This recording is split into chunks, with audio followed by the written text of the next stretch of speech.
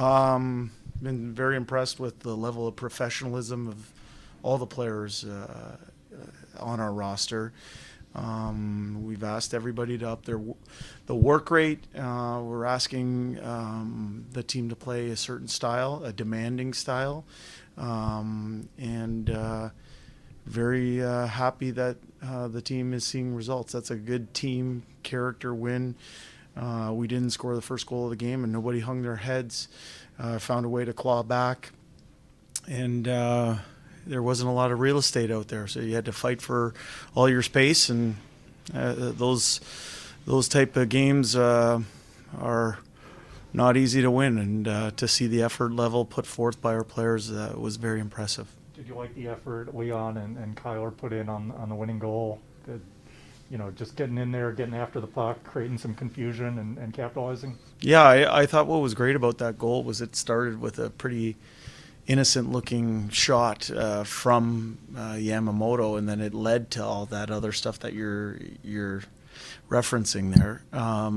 For me, that was some real skilled hockey players that found a way to make the difference when the game was on the line. So it's a credit to that line. I thought they were good all night, and very skilled hockey play, and it came when the game was on the line, like I said.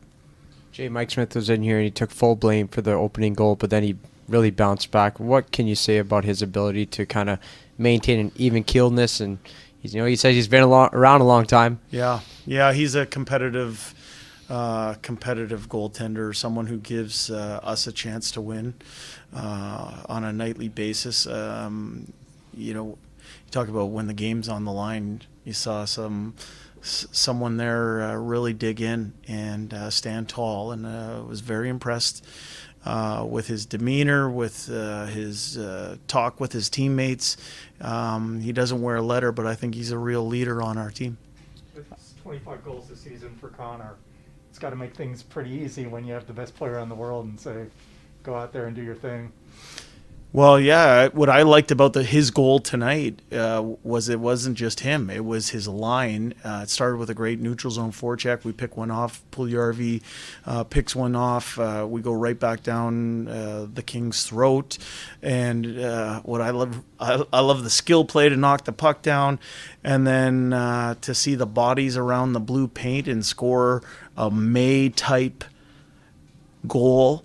When we're down 1-0 at the end of the second period, and there's not, like I said, it was a tough game. There wasn't a lot of space out there. There weren't a lot of chances.